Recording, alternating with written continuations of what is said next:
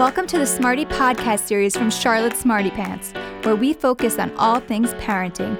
We talk about everything from education, health, travel, beauty, fashion, and more. Join in on the discussion at charlottesmartypants.com. The Smarty Podcast series is produced by Charlotte Starroom, Charlotte's premier boutique music development and corporate video production studio, and the best parties in the QC. The Popstar music video parties, and professional voice lessons in a studio. Also amazing content creation. Check them out at charlottestarroom.com. Hi everyone, this is Jen Plum with Charlotte Smarty Pants. Thanks for joining us. Here with us today we have Mary York Oates, Director of Admissions at Charlotte Latin School. She's also a regular on our Smarty Podcast series and our local expert on education. We also have a very special guest today because we're talking about anxiety in kids and parents. Meet David Oates with University Psychological Associates here in Charlotte. He's been here almost 20 years and specializes in the evaluation of ADHD in adolescents and adults, learning disorders, and pre-bariatric surgery candidates. David got his BA in biology from Northwestern University, his master's in education and secondary school counseling at UNCC, and his PhD in counseling psychology from Auburn University. He currently works with adolescents and adults ages 12 and up and addresses things like mood disorders, anxiety disorders, adjustment disorders, and disruptive behavior. He's very credible here. Welcome, you guys. Thanks for being here. Thanks for having us. So yes, we're talking anxiety in kids and parents. And Mary York, I'm going to start with you. Everyone is talking about anxiety. Do you find it more prevalent in schools than it used to be? I think it's top of mind for sure. For example, at Charlotte Latin, our Parent Ed series this year is on anxiety. Parents want to talk about it. They want to identify symptoms. They want to know what's sort of worrisome and what's not. I'll also mention that our trade organizations, National Association of Independent Schools, this is on the forefront. A lot of research, a lot of articles. So I'm not sure if there's an uptick in it or we're just more aware. I'd really defer to David about that. Yeah, David, do you think anxiety is on the rise? Anecdotally, there seems to be evidence that there is, and it's usually from college counseling centers where they talk about the severity of the disorders that are presenting. But I also looked into some research from the World Health Organization. It was a European Union abstract, and they contend that there's no real change. Really? The prevalence over the years has been fairly solid and stationary somewhere around 20%. They said, I think it was 30% of the population could end up with a anxiety disorder over the course of their lifetime. So that's still 1 in 3 people. Right. But it's not schizophrenia, which is 1%. So it's much, much higher than that. So it's probably the most prevalent of any disorder. Which means that we all sort of know someone probably with touched by it, has right? at least symptoms. Mm-hmm. Do you think with teens, though, I feel like we hear about, I have a couple teenagers, and it seems like just it would only be natural, not necessarily with a disorder, but to have anxiety with all of social media and everything coming at them from all angles. I would think that would be on the rise a little bit. Do you find that? Well, there's a social component. Social anxiety is concerns that are over the top about how you match up compared to your peers with respect to, let's just call it likability. And they have a little like button. And I have plenty of clients that will say, I didn't get that many likes, so I don't feel as good about things as I initially did. And, that does stir up the possibility of you thinking that way. And it's not always a healthy way to think. I remember at Latin, I coach field hockey, which everybody knows. I love to do that. But after we won a state championship, the girls posted their win, and they were so elated and excited. And within about 20 minutes, you could see them sort of get deflated because they didn't have enough likes for their big victory. And it just seems such a spoiler. Such a sad way to measure, a triumph. Right. And it's interesting just watching them interact with their social media tools and, even within a certain small time period. I'm like, if they were Charlotte Smarty Pants, they'd be depressed all the time because it takes forever for us to get all the likes. I mean, they get a zillion likes in like 2 minutes, and that's the success. But if it's less than that, it's not a success.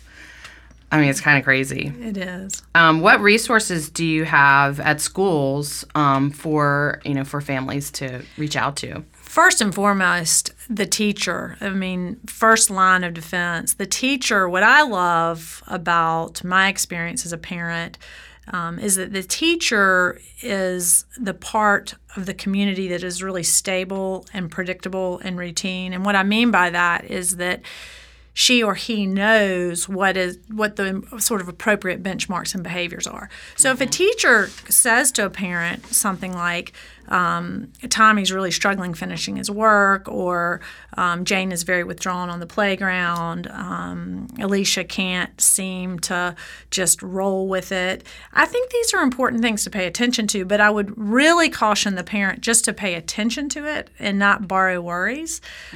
Sometimes it's just as simple as the morning routine is getting slowed down because they're having a really good time horsing around. It doesn't necessarily mean that they're not productive. But if it is a pattern and the teacher feels strongly enough to set up a conference or to send an email or a follow-up phone call to talk about it, I think it's really important just to partner with the teacher and figure out how you can begin to support some sort of mini intervention, if you will, setting timers, things like that. Tips we've talked about before about routines in the classroom. What about some of the red flag or signs of true anxiety in kids? What is there like an age that it seems to happen more frequently, like to be aware of it, or are there certain symptoms that we should pay more attention to that maybe we're not, or what do you think about that? That's great questions. The first is my memory, and it's not always correct, but it is the initial incidence of anxiety disorders typically does occur like age 10 or 11. Okay, and it persists across the lifetime for many people.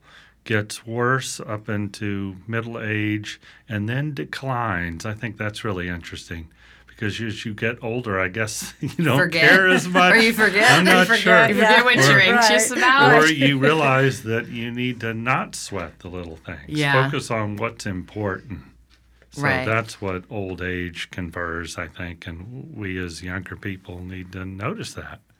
David, good enough is oftentimes good enough. I love that comment. That was a Swarthmore professor. And he wrote a lot about anxiety and the irony that if you have more choices, the more anxious you become. Right, that makes sense. And our society is full of that. Sorry, I keep cutting you off. That's what happens when your guest speaker, you've been married to him for 30 years. So please excuse me, David. But I think that when you say good enough is good enough, it's that we have this culture of alphas, and we always think it's got to be great. And so sometimes the parent is taking their own bag of tricks, if you will, into the experience with the child, and the parent is worried and nervous. And I think that comes from a really natural fear. You're going through it right now, Jen, with a senior. Yeah. Of what's next? Are they going to be able to launch? Do they have the tools? But we've done some things as parents out of that fear that don't necessarily enable the children to relationship build. For example, we've got them in soccer, we've got them in piano, we're doing extra tutoring. Those are all wonderful, enriching things, but it doesn't really replace playground politics, kick the can, places where parents are not and children have to figure out how to navigate the waters. And I just think there's real value in some good old-fashioned downtime where we're not always scheduling them in a situation where they've got to sort of have a performance or a product attached to it. Right. And one of our school counselors talked about the inability to form relationships through all these structured activities, that you make a play date with a neighbor or someone that's on your carpool schedule, not someone who's really different than you. But Right. at school on the playground, if the guy that is running Kick the Can or Foursquare is not like you're going to have to figure out how to navigate that. And Claudette Hall, who was a former head of our lower school at Layton, used to say there's value in playground politics if, of course, keeping them safe and all the rest of it, but having them to figure out how to roll with it. Yeah. I mean, playground politics is like politics, life. Right, life. And really, It's a the slice of younger life. the better. Yeah. Because ideally, the consequence of having a bully on the bus when you're a 12-year-old is much lower than, if you're out of college and uncomfortable and Right. suddenly, your life truly is threatened. It's very different. Well, I get asked this question a lot, because I've lived through 4 kids are getting a little bit older, but we have had some playground politics come up, neighborhood playground politics, where a mom is observing another child, not necessarily bullying, but really dominating and mean playing, and kind of the leader of the pack. And she asks, like, when should she intervene with the child or the parents? And I always say, you've got to teach your kids at a young age to advocate and stick up for themselves. And I don't know if that's right or wrong, but it seems like there's a lot of questions about, do they talk to the other parent?